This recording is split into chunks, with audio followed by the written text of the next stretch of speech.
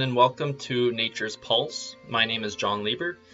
In this show, we're going to review the week's environmental news, as well as go over concepts that I've been exploring professionally, and outline updates to my career. The reason that I created this show was to provide what I think is missing so much in the mainstream psyche, which is depth and nuance. And I think by being able to deliver the information directly and go over some of these articles and just kind of outline some concepts that I've been thinking about, it'll allow me to provide that depth and nuance without any character limits or any time limits, as well as commentary that I hope will be valuable and interesting to you. Those of you who do not know me, my name is John Lieber. I hold a diploma in ecosystem management and a certificate in urban forestry. I've been working for about 8 years with a variety of different municipalities here in Canada doing environmental planning, as well as doing consulting. And I will be starting grad school in January of this year over in Europe, assuming that COVID doesn't cancel it, because the first semester has already been canceled, but we're hoping for the best there. So I'll bring you guys along on my journey and we'll learn together. And hopefully this will be of great value to everyone, including myself, and we'll try to do an episode every week. So let's start on this week's first news article. The first piece of news I would like to go over is that the FAO, the Food and Agriculture Organization of the United Nations, published a new report in early September called The State of the World's Forests, Biodiversity, and People.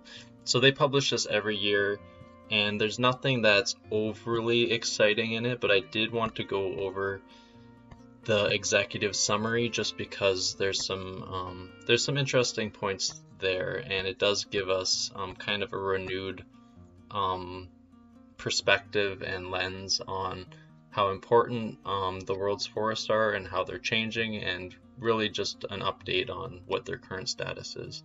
So let's go over some of them. Forests harbor most of the Earth's terrestrial biodiversity. The conservation of the world's biodiversity is thus utterly dependent on the way in which we interact with and use the world's forests. So I don't think that's any surprise. Forests are increasingly being used for forest products, so it's changing how forests are, how productive and in which services they're providing.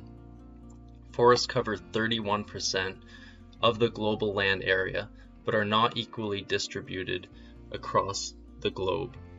About almost half of the forest area is relatively intact, and more than 1/3 is a primary forest.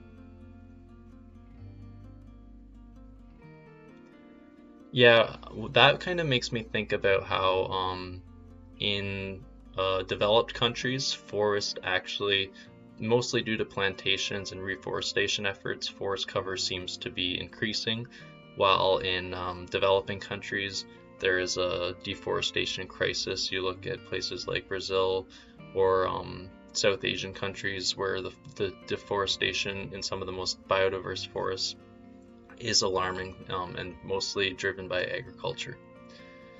Deforestation and forest degradation continues to take place at alarming rates, which contributes significantly to the ongoing loss of biodiversity. So this just it kind of amplifies how every environmental crisis is linked. So people get caught up talking about the biodiversity crisis, biodiversity loss crisis, and it's related directly to the forest loss crisis, which is related to every other environmental crisis, such as climate change. So they're all connected, and I think that's one of the takeaways from that point. Agricultural expansion continues to be the main driver of deforestation and forest fragmentation and the associated loss of forest biodiversity.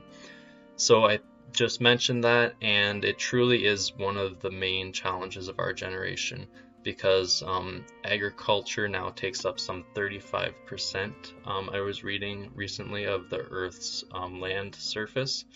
So that's a lot, and it's increasing all the time, trying to balance the pressure of needing to feed our ever-growing population, but also trying to preserve these delicate forest ecosystems. The net loss of, I'll keep you guys here. The net loss of forest area decreased from 7.8 million hectares per year in 1990s to 4.7 million hectares per year during 2010 to 2020. So that's good news. It's not a lot, but it shows that there has been some changes and some progress. And I guess I say that's not a lot because there's always room for improvement, but it is a lot. Having a few extra million hectares not be cut down per year is significant, and we need to celebrate the wins that we get. So it looks like the trends are going in the right direction, which is good to hear. The biodiversity of forests varies considerably according to factors such as forest type, geography, climate, and soils, in addition to human use. And this is important, I think, not for people so much in the environmental industry, because we all know the huge diversity of what a forest could be and what it means. But for people outside, elected officials or the public, there's, I think, a dangerous stereotype that all forests are the same, and that's certainly not true. Progress on preventing the extinction of known threatened species and improving their conservation status has been slow. So we've seen some wins. I know the California condor and a few other species have been saved from the brink of extinction, which is great, but there's just so much for us to do still on this front, and it's urgent. So something that all of us need to keep our heads down and keep working towards solutions on. And then the last point of the executive summary here is all people depend on forests and their biodiversity, some more than others. So that's a really important point. It goes back to, this isn't an optional choice. This is some of the very products that we depend on for survival, so everything is on the line here. So I just found that a really interesting report. There's a lot more here, but I just wanted to go over and skim the top so that we at least kind of bring it to the forefront of our thinking. And that's it for this one here. Okay, so if 2020 has taught me anything, it's that everyone and everything is a scam. And this really also applies to the plastics industry, as we're going to find out in this article. So NPR did a deep dive and some very amazing investigative journalism, and they wrote this piece called "How Big Oil Misled the Public into Believing Plastic Would Be Recycled." So I went through this article and I just synthesized this little summary, just a couple sentences here. I said, recycling plastic doesn't work. It costs more to recycle than to produce new plastic, and it's compromised. Industry poured money into the narrative that it was being recycled, despite knowing it wasn't. Less than 10% of all plastic produced has been recycled, and analysis now expects plastic production to triple by 2050. So those few sentences are very pessimistic, and I think a lot of people will be shocked by that. I know I personally was. I knew that there was always a bit of a scam to plastic production, just because I knew that it was less viable than we were told, but not on this scale, and I didn't realize that not only 10% has ever been recycled. So this needs to be one of the frontiers of sustainability if we're ever going to reach it, because the plastics pollution problem is astounding and having incredibly negative impacts on our environment. So it's one of those issues, though, where it's also an opportunity, because we have all of this waste, we just haven't found out what to do with it. So once we find out what we can do with it, maybe one day it'll be a resource. So until then, we need to put all of our efforts into finding research, funding research, and finding new ways how to use this, or at least manage it better. And we also need to try to mediate or neutralize any industry influence, because it is wholly unhelpful, clearly, because if we don't know what the real problems are, we can't address them how they need to be addressed. Okay, so moving on, this piece was sent to me by a friend. It's a paper that was published in Science Journal. As you can see, it's called The Ecological and Evolutionary Consequences of Systemic Racism in Urban Environments. And at first, I was pretty excited to get reading the article, because so many social issues are indeed intertwined with ecological, especially urban ecological issues. But as I started reading the paper, I had many concerns, and we'll go over that. But as you can see, ironically, it's published in a closed pay-for-access journal, so that's semi-ironic for a piece on equity. So what we'll do here is we will go over to Sci-Hub, which many of you may know, and for those of you who do not know it, it's a good resource, but I hope that the CIA doesn't come arrest me for being poor. So here's the paper.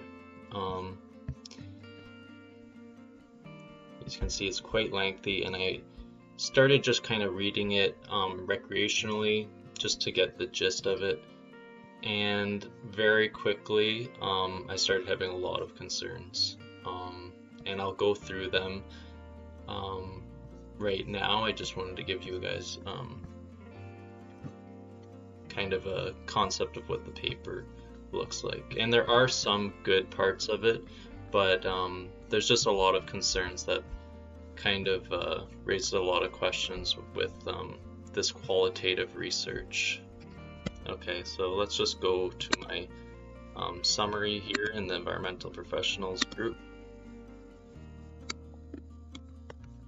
Okay, so by the way, I came across this article just after I did an environmental justice and racism listening session with the Facebook group, where we listened to people's stories about how they their experiences in the field, but also the consequences of disproportionate environmental impacts. And we'd held a fundraiser for Black Millennials for Flint, which is an awesome non-profit organization. So I would recommend everyone go and check out their organization and the great work that they do. But through that process, I had a lot of learning curve to go through myself, and I wanted to just it kind of was the context for when I came across this article, because I thought it was setting it up for some deep and nuanced research into these types of challenges that communities of color can face. But there's just a danger in having preconceived notions and putting it forward despite the data. So let's look at my summary here. The dark side of environmental justice. So through June and July, I explored the concepts of environmental racism and justice by reviewing the research and speaking with many people, as well as coordinating the environmental listening session and fundraiser we had. So there's a lot of substance to the concept, and it is indeed important we immerse ourselves in the consequences of disproportional environmental impacts. It must be brought to the forefront of everything we do. What I learned, unfortunately, is that like climate change, it's become politicized. I started to feel this over the summer when I received messages pressuring me to speak on certain equity topics or post certain things, threats to leave the group because I don't speak enough about certain topics, and a huge upticks in accusations of what isist I am. So this is a difficult situation, as is climate change. In my opinion, it's our duty to contribute without getting caught up in the noise. Easier said than done, as we've found out with climate change. And that's when I came across this research paper. To me, it embodies the noise.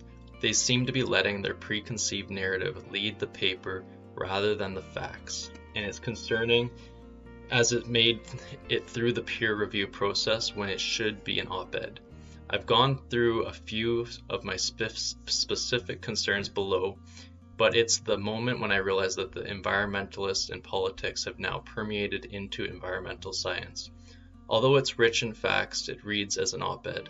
It makes wildly overgeneralized assumptions and correlations. It's politically charged, opinionated, and just doesn't make sense in many aspects, in my experience as a practitioner.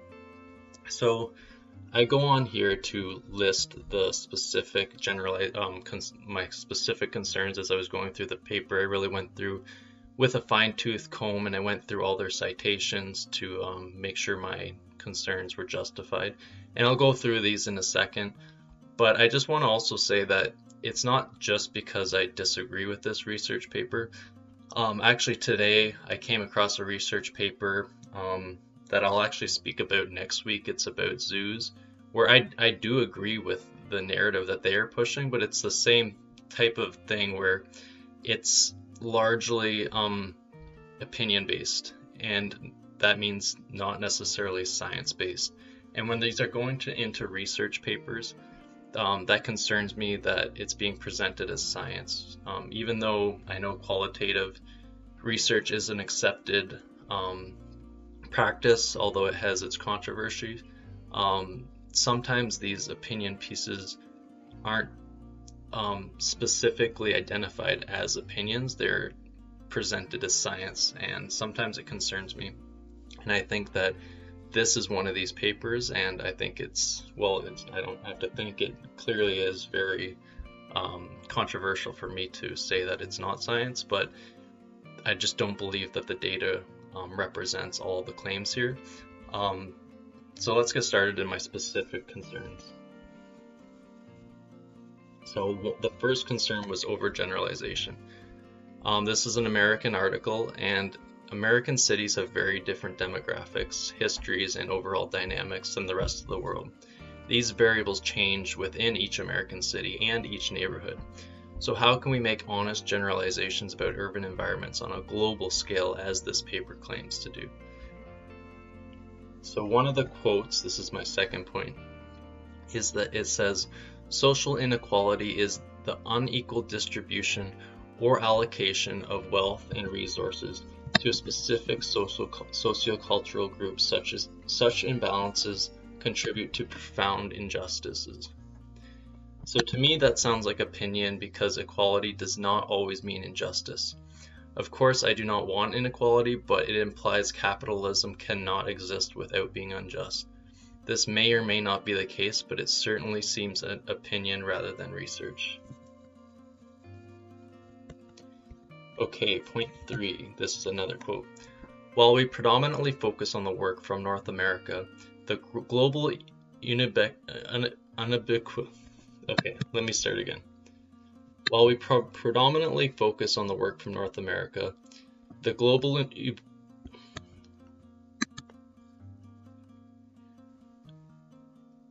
While we predominantly focus on the work from North America,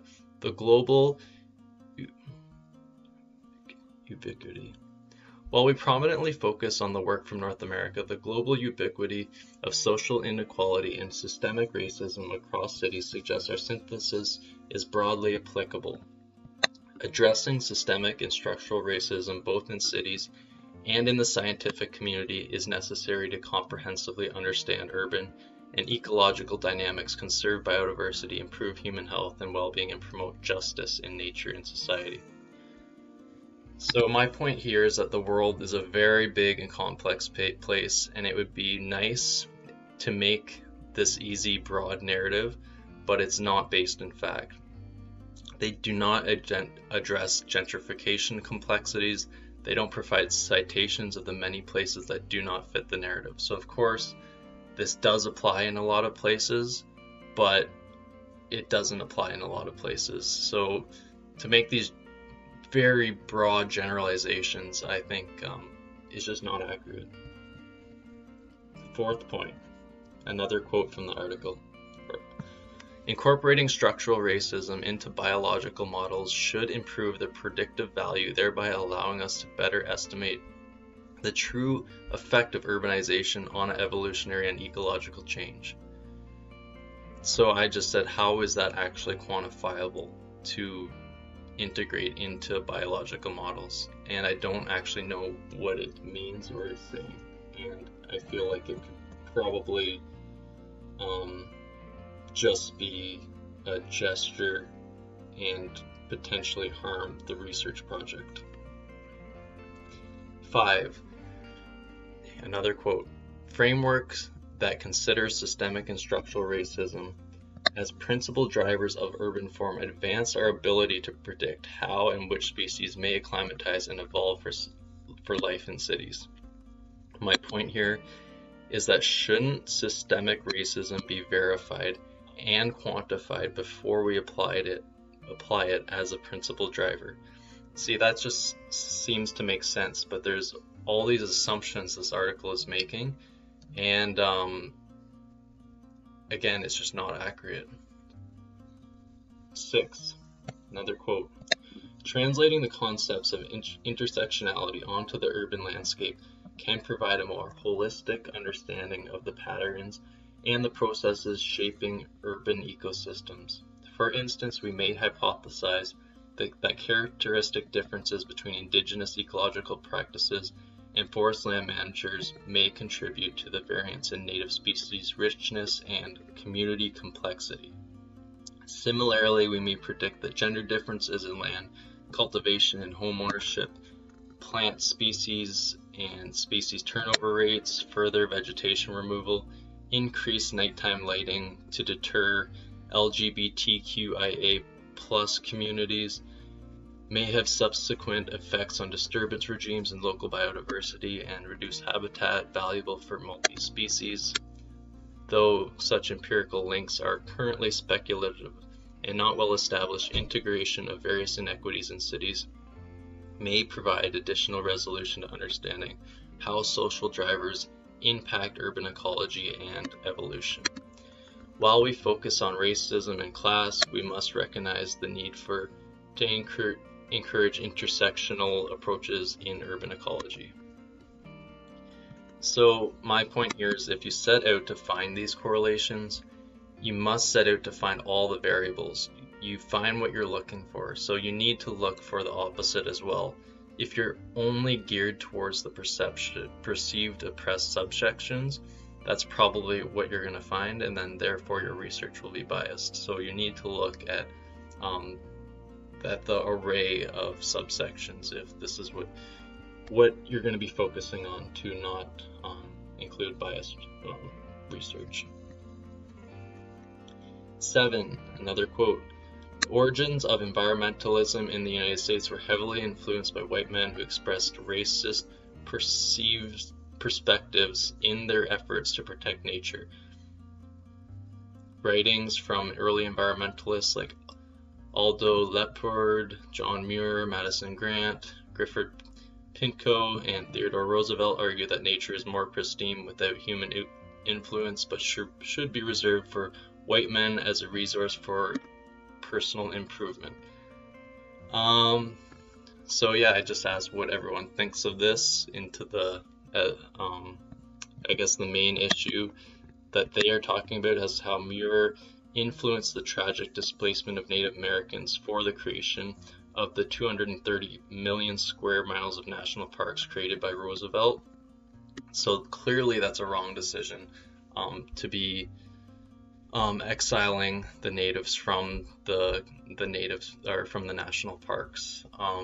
But you know, apparently from that citation, it was a Vice News article that talks about this these alleged writings from Muir and Roosevelt, and it talks about how MLK and Gandhi also had similar views, but I don't think that we call them racist.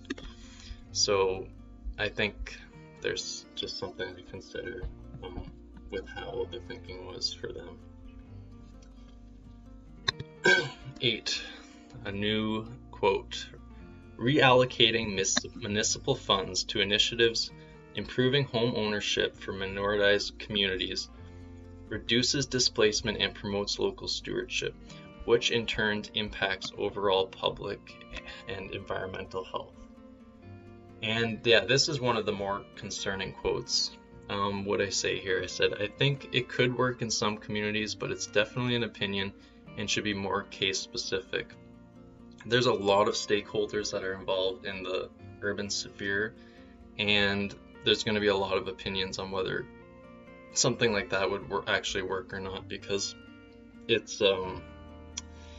very fluffy and nice to think about, but it's not always going to lead to those results which it claims to lead to, and it just misses so many nuances and specifics on how complicated the urban sphere is, especially when it comes to things like gentrification and minoritized communities. 9. The maintenance of societal integrity should in turn lead to capital gains for minoritized communities that translate to ecological sustainability that positively impacts species diversities in cities. Again, it misses so many nuances of city building. It is so oversimplified and unfortunately probably wrong in almost all cases. 10. Another quote. This necessarily means eradicating efforts that perpetuate inequities to knowledge access, neglect local communities' participation, or exploit community labor in the pursuit of academic knowledge, what is the practice of colonial and parachute science. And then this is when I just talk about how hypocritical the academic stream and industry can be as a whole, because literally, as you saw, I wanted to read this article, but because I don't have special access and I couldn't afford it, I had to go to this Russian website and break into the article just to even get the information. So they're talking about pursuing how important equity is and all these different factors and how they are so conscious of this information. Meanwhile, the very systems that they have been that they're a part of are probably the single reason that we have so many inequities and almost a proxy caste system in the West is because of academia. So quite ironic that they're blaming other things. So the last quote here is, we cannot generalize human behavior in urban ecosystems without dealing with systemic racisms and other inequities. Yes, that can be true, but we shouldn't generalize human behavior in urban ecosystems, which I believe this paper does wholly. So it literally says, do not generalize human behavior in your urban ecosystems, yet it says that there's structural racism in every city across the world. I don't know. So like I said here, as a conclusion, I remain committed to bringing a light to the very real issue of environmental justice and racism, but I'm concerned about papers like this that seem much more opinion and political than fact-led.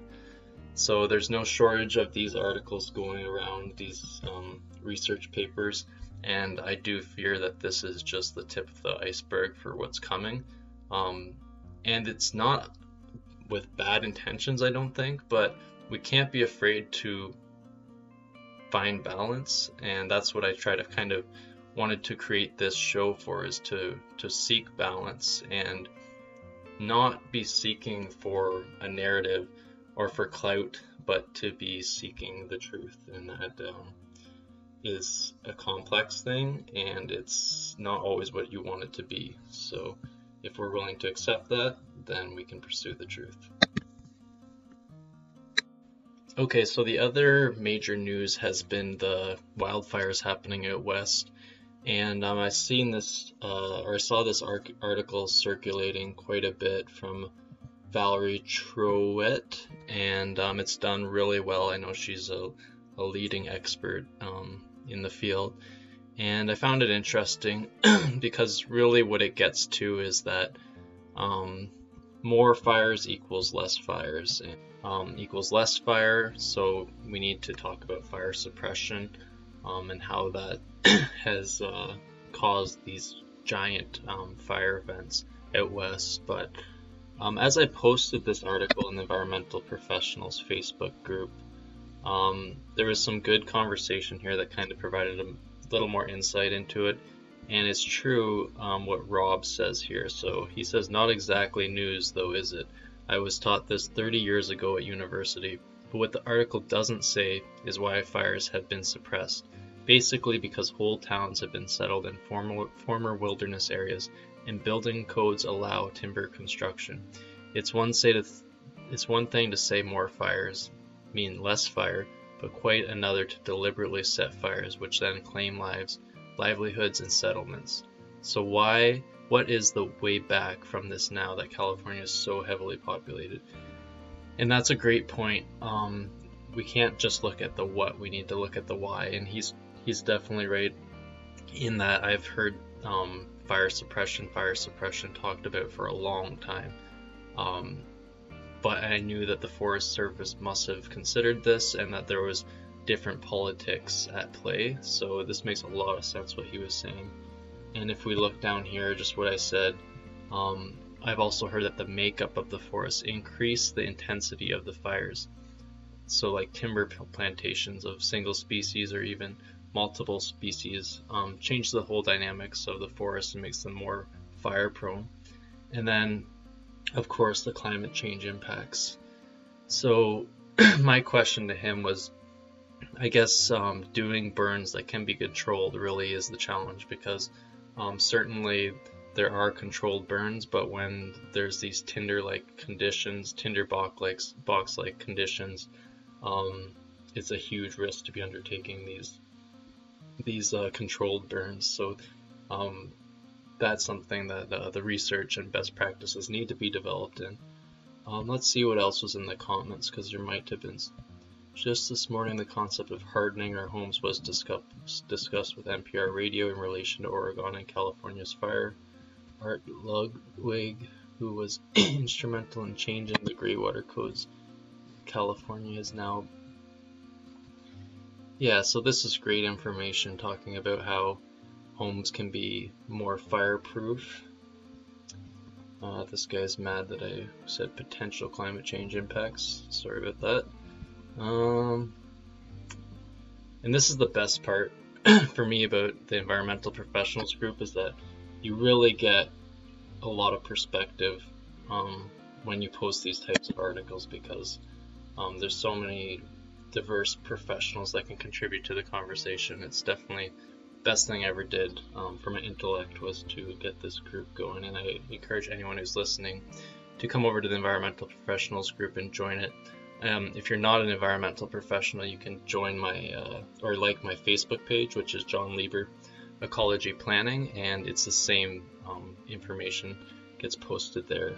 Okay, Steve Barton, we know what happened in the past. We also now know how humans screwed up a natural process yet again. So what do we do now? We cannot just willy-nilly go lighting fires to burn off the undergrowth. As the article clearly states, there's now too much undergrowth. So at the present, burning it off is not a viable solution. But what we can study is the situation and learn what needs to be removed and when. After gaining this knowledge, we can go into the forest and carefully remove this material manually. That material could be then processed into usable goods. Everything from mulch to paper to manufactured wood. That way the CO2 released into the atmosphere can be kept to a minimum. So I find this really interesting, and Steve's a great member of the group. He has a lot of experience, and it shows from his comments. But I had a couple concerns about this comment, and I'll show you here. So Rob Large, who is the first commenter up here about the why, he says to that, that's one way of looking at it, though it sounds very labor intensive. Do you think the carbon sequestered, which, let's face it, was in the atmosphere until quite recently, would offset the energy needed to make such clearance possible? sounds like a little bit too much, like Donald suggesting it gets raked out. Fire is the natural solution, but it requires major changes in how housing is distributed, and that is not going to be popular. And then I asked, when the removal of the undergrowth lead to nutrient deficit in the forest? So Steve replied to Rob's comment, said there's no denying that any way that it is done will run into some large challenges, but there is a variety of brush and tree removing machines already on the market. But as you implied, they run on fossil fuels. The trick is to convert them to electric, which is not a large challenge for the kinds of equipment needed. To answer John's comment, which is mine about being nutrient deficient, the nutrients can be returned to the soil in forms other than ash. There is even a good possibility that the soils can be enriched even further than before. The methodologies that I'm suggesting are not there to mimic the natural processes. They are there as alternatives to the natural processes. Face it, we cannot have a world of 8 billion humans and natural processes too. This is where the major challenges lay. Our history show us millennia of humans trying to make the world a better place and constantly creating more problems than they have fixed. Any solution we must choose is going to have detrimental effects. We must both limit as many of the detrimental effects as we can at the onset and maintain a vigilant eye in the process to pick up the unexpected consequences as they occur. Unfortunately, our current economic and political system, this is near into impossible. That is where the role of the environmentalists have to expand outwards to not only deal with the scientific and technical challenges, but the social ones too. So in essence, these fires can be seen as beneficial. Yes, the short-term effects are catastrophic, but as a tribute to the lost lives not only of the humans but also the flora and fauna, they can be used to alter the political and economic landscapes. And I love that. Very well articulated. I still was concerned about the nutrients. I said, if the nutrients are not returned by ash and the organic material is removed, meaning there is not a returned by decay, how then is it returned? And Steve replied to that saying the organic material is returned either as mulch or some other processes. So what Rob said though to that comment was, we cannot have a world of 8 billion people and natural processes, really, because without natural processes we are effed, seriously and properly. Stop looking at this as purely engineering problem and start to view it as an ecological, physiochemical, and biotic problem. Engineering thinking is what got us into this mess. It will not get us out of the climate extinction crisis. We need to start living within the bounds of our biosphere, not pretending that we can build machines to fix everything. And I said to that, I actually kind of agree with Steve. Although we need to work with nature, not against it, without some sort of human intervention, engineering, it can be difficult to manage society as it exists today. It's certainly important towards more sustainable methods though. And then Rob, just the last comment in this thread, Steve, what he said to Rob is kind of the final closing out. He said, I started out looking at this as a biological problem, but that was 50 years ago today. In the intervening years, I learned that the major source of the problems was supporting the large number of humans and their lifestyles. In 1900, there were approximately 1 billion people on the planet. At 1 billion, we were already causing widespread devastation upon natural resources and the attendant natural processes. In the 100 years since they have increased our population eightfold, while those same natural resources have decreased.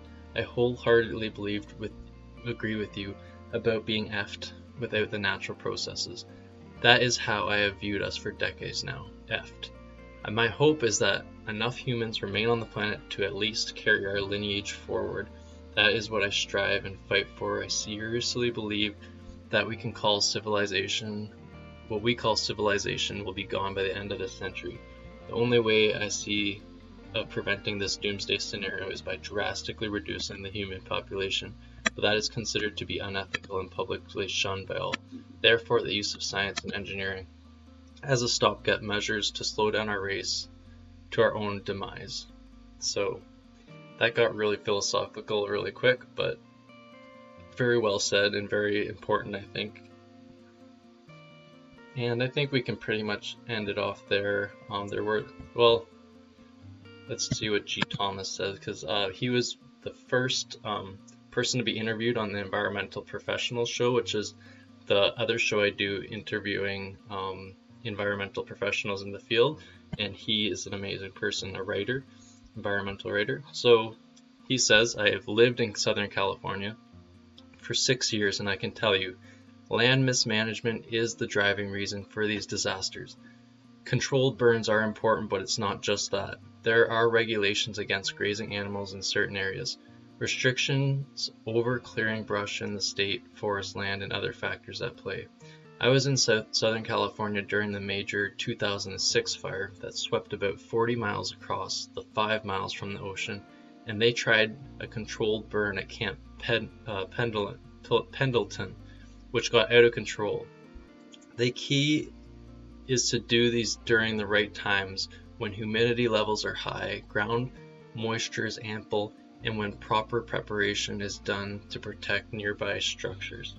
Unfortunately, politics at play is the biggest role, and therefore leaders bury their heads in the sand until something bad happens when they try to shirk the blame. Plenty to go around. Unfortunately, no one seems to be willing to accept the responsibility to move forward.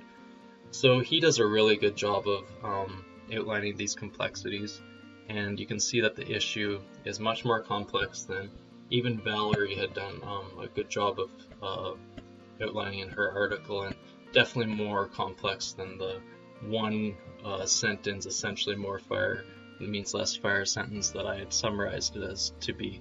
So there's a lot of issues here, and certainly they need to be addressed, because California is one of the most populated states with a population greater than all of that of Canada, needs to find a way to be sustainable, and it needs to be comprehensive and holistic. Okay, so here's the last article of the week that we'll talk about today, or for this show. So it's another Guardian piece, and unfortunately I've used up my amount of free articles, so I guess we're not going to go over this one completely. But it's a really optimistic piece, and it's always good to see the optimistic news come out when it does.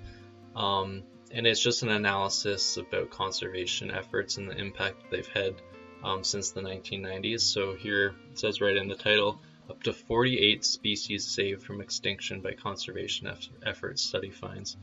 Extinction rates from birds and mammals since 1993 would have been 3 to 4 times higher without action. So it's nice to hear that, but to actually understand what that means is beautiful, to say the least, and really meaningful, especially when you look up some videos and pictures of these beautiful species, just like this pygmy hog in India. I would definitely encourage anyone to go watch YouTube videos of pygmy hogs, especially if you see a litter of their babies. It's the cutest thing ever.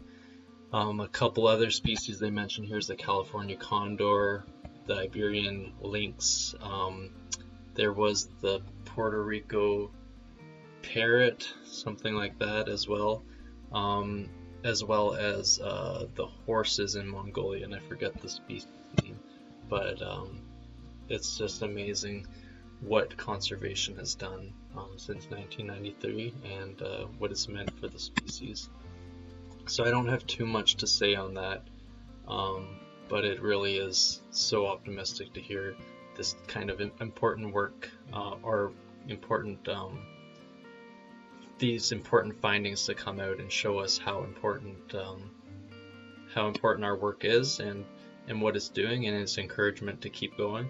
And it's also an encouragement to continue to fund conservation projects so that we can have these types of impacts, because once you see that there's a return on investment, that's when you know it's always time to double down, triple down, and quadruple down. And urban planning and sustainability, and just I need to vent them, a little forum to do that. And for this week, I really am been thinking a lot about, and it's completely changing everything for me, not only in the way that I see the sustainability movement, but also about where I'm going to be taking my research, how successful the sustainability movement is going to be. It's really going to change everything. So what it is just how COVID is changing cities. I think everyone's aware that because we're all working at home, I think probably logical guess is that we've moved at least 10 years ahead as far as adapting to technology and relying on technology and relying less on traditional working infrastructure like commercial real estate. And I have spoken to quite a few urban planners and building designers, and I feel like the impacts are being underestimated on how it's going to change our not just urban landscape, but the greater landscape as a whole. And I think there's two things happening. Well, the first is that cities are very expensive to live in, and businesses and people don't like to spend money for no reason.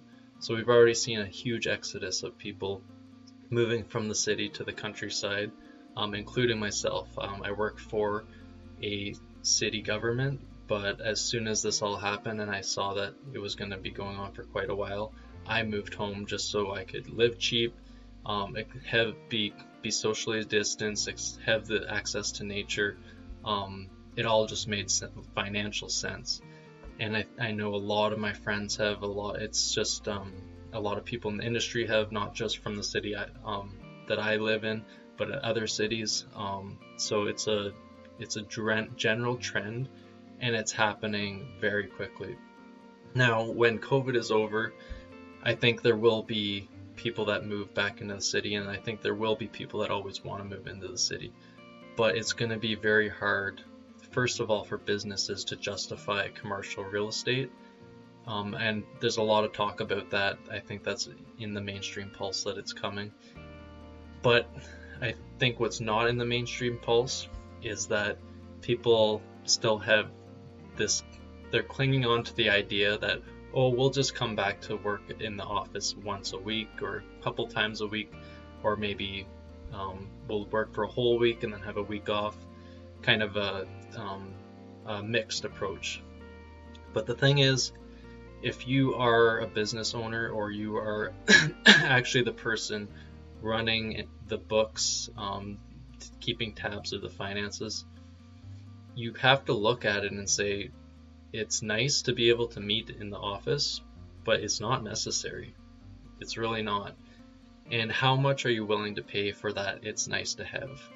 I think a lot of people are willing to do it up to a certain point, but when you're in the middle of a city, like downtown Toronto, downtown Seattle, San Francisco, New York, where commercial real estate is just out of this world, it's incredibly hard to justify that nice to have. And I think that a lot of businesses are going to say, I'd rather take the money. So when you take the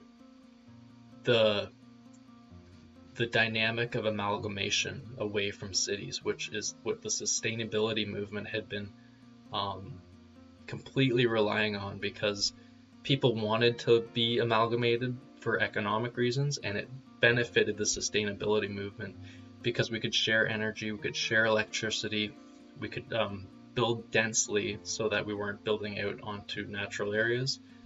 That's why even today the built up areas are only some 2 to 3% of the world's land surface area, and compare that to agriculture, which is up to 35%. So that has benefited us in an amazing way. The other restriction that we face right now, and I've seen it myself as I'm about to go to grad school in Europe, and will be pursuing research opportunities all over, the restriction to wanting to go wherever you far away from the city, even if you have an online job, is that internet is still limited to built up areas mostly. I mean, it's across the states, it's across Canada, but it's not as fast out in the rural areas, and it's still pretty sketchy in some of the, if you're in those remote areas. but everyone knows that remote internet is on its way. And it's not only that, but you hear about 5G, and that I think is something that isn't being considered enough, how these two things coming together can impact how we are going to live. Because what I think is coming is a dispersal of how we live, of our communities. Because people do love nature, people do love being out in remote areas, but the problem was that you would have to go to the built up areas to find work.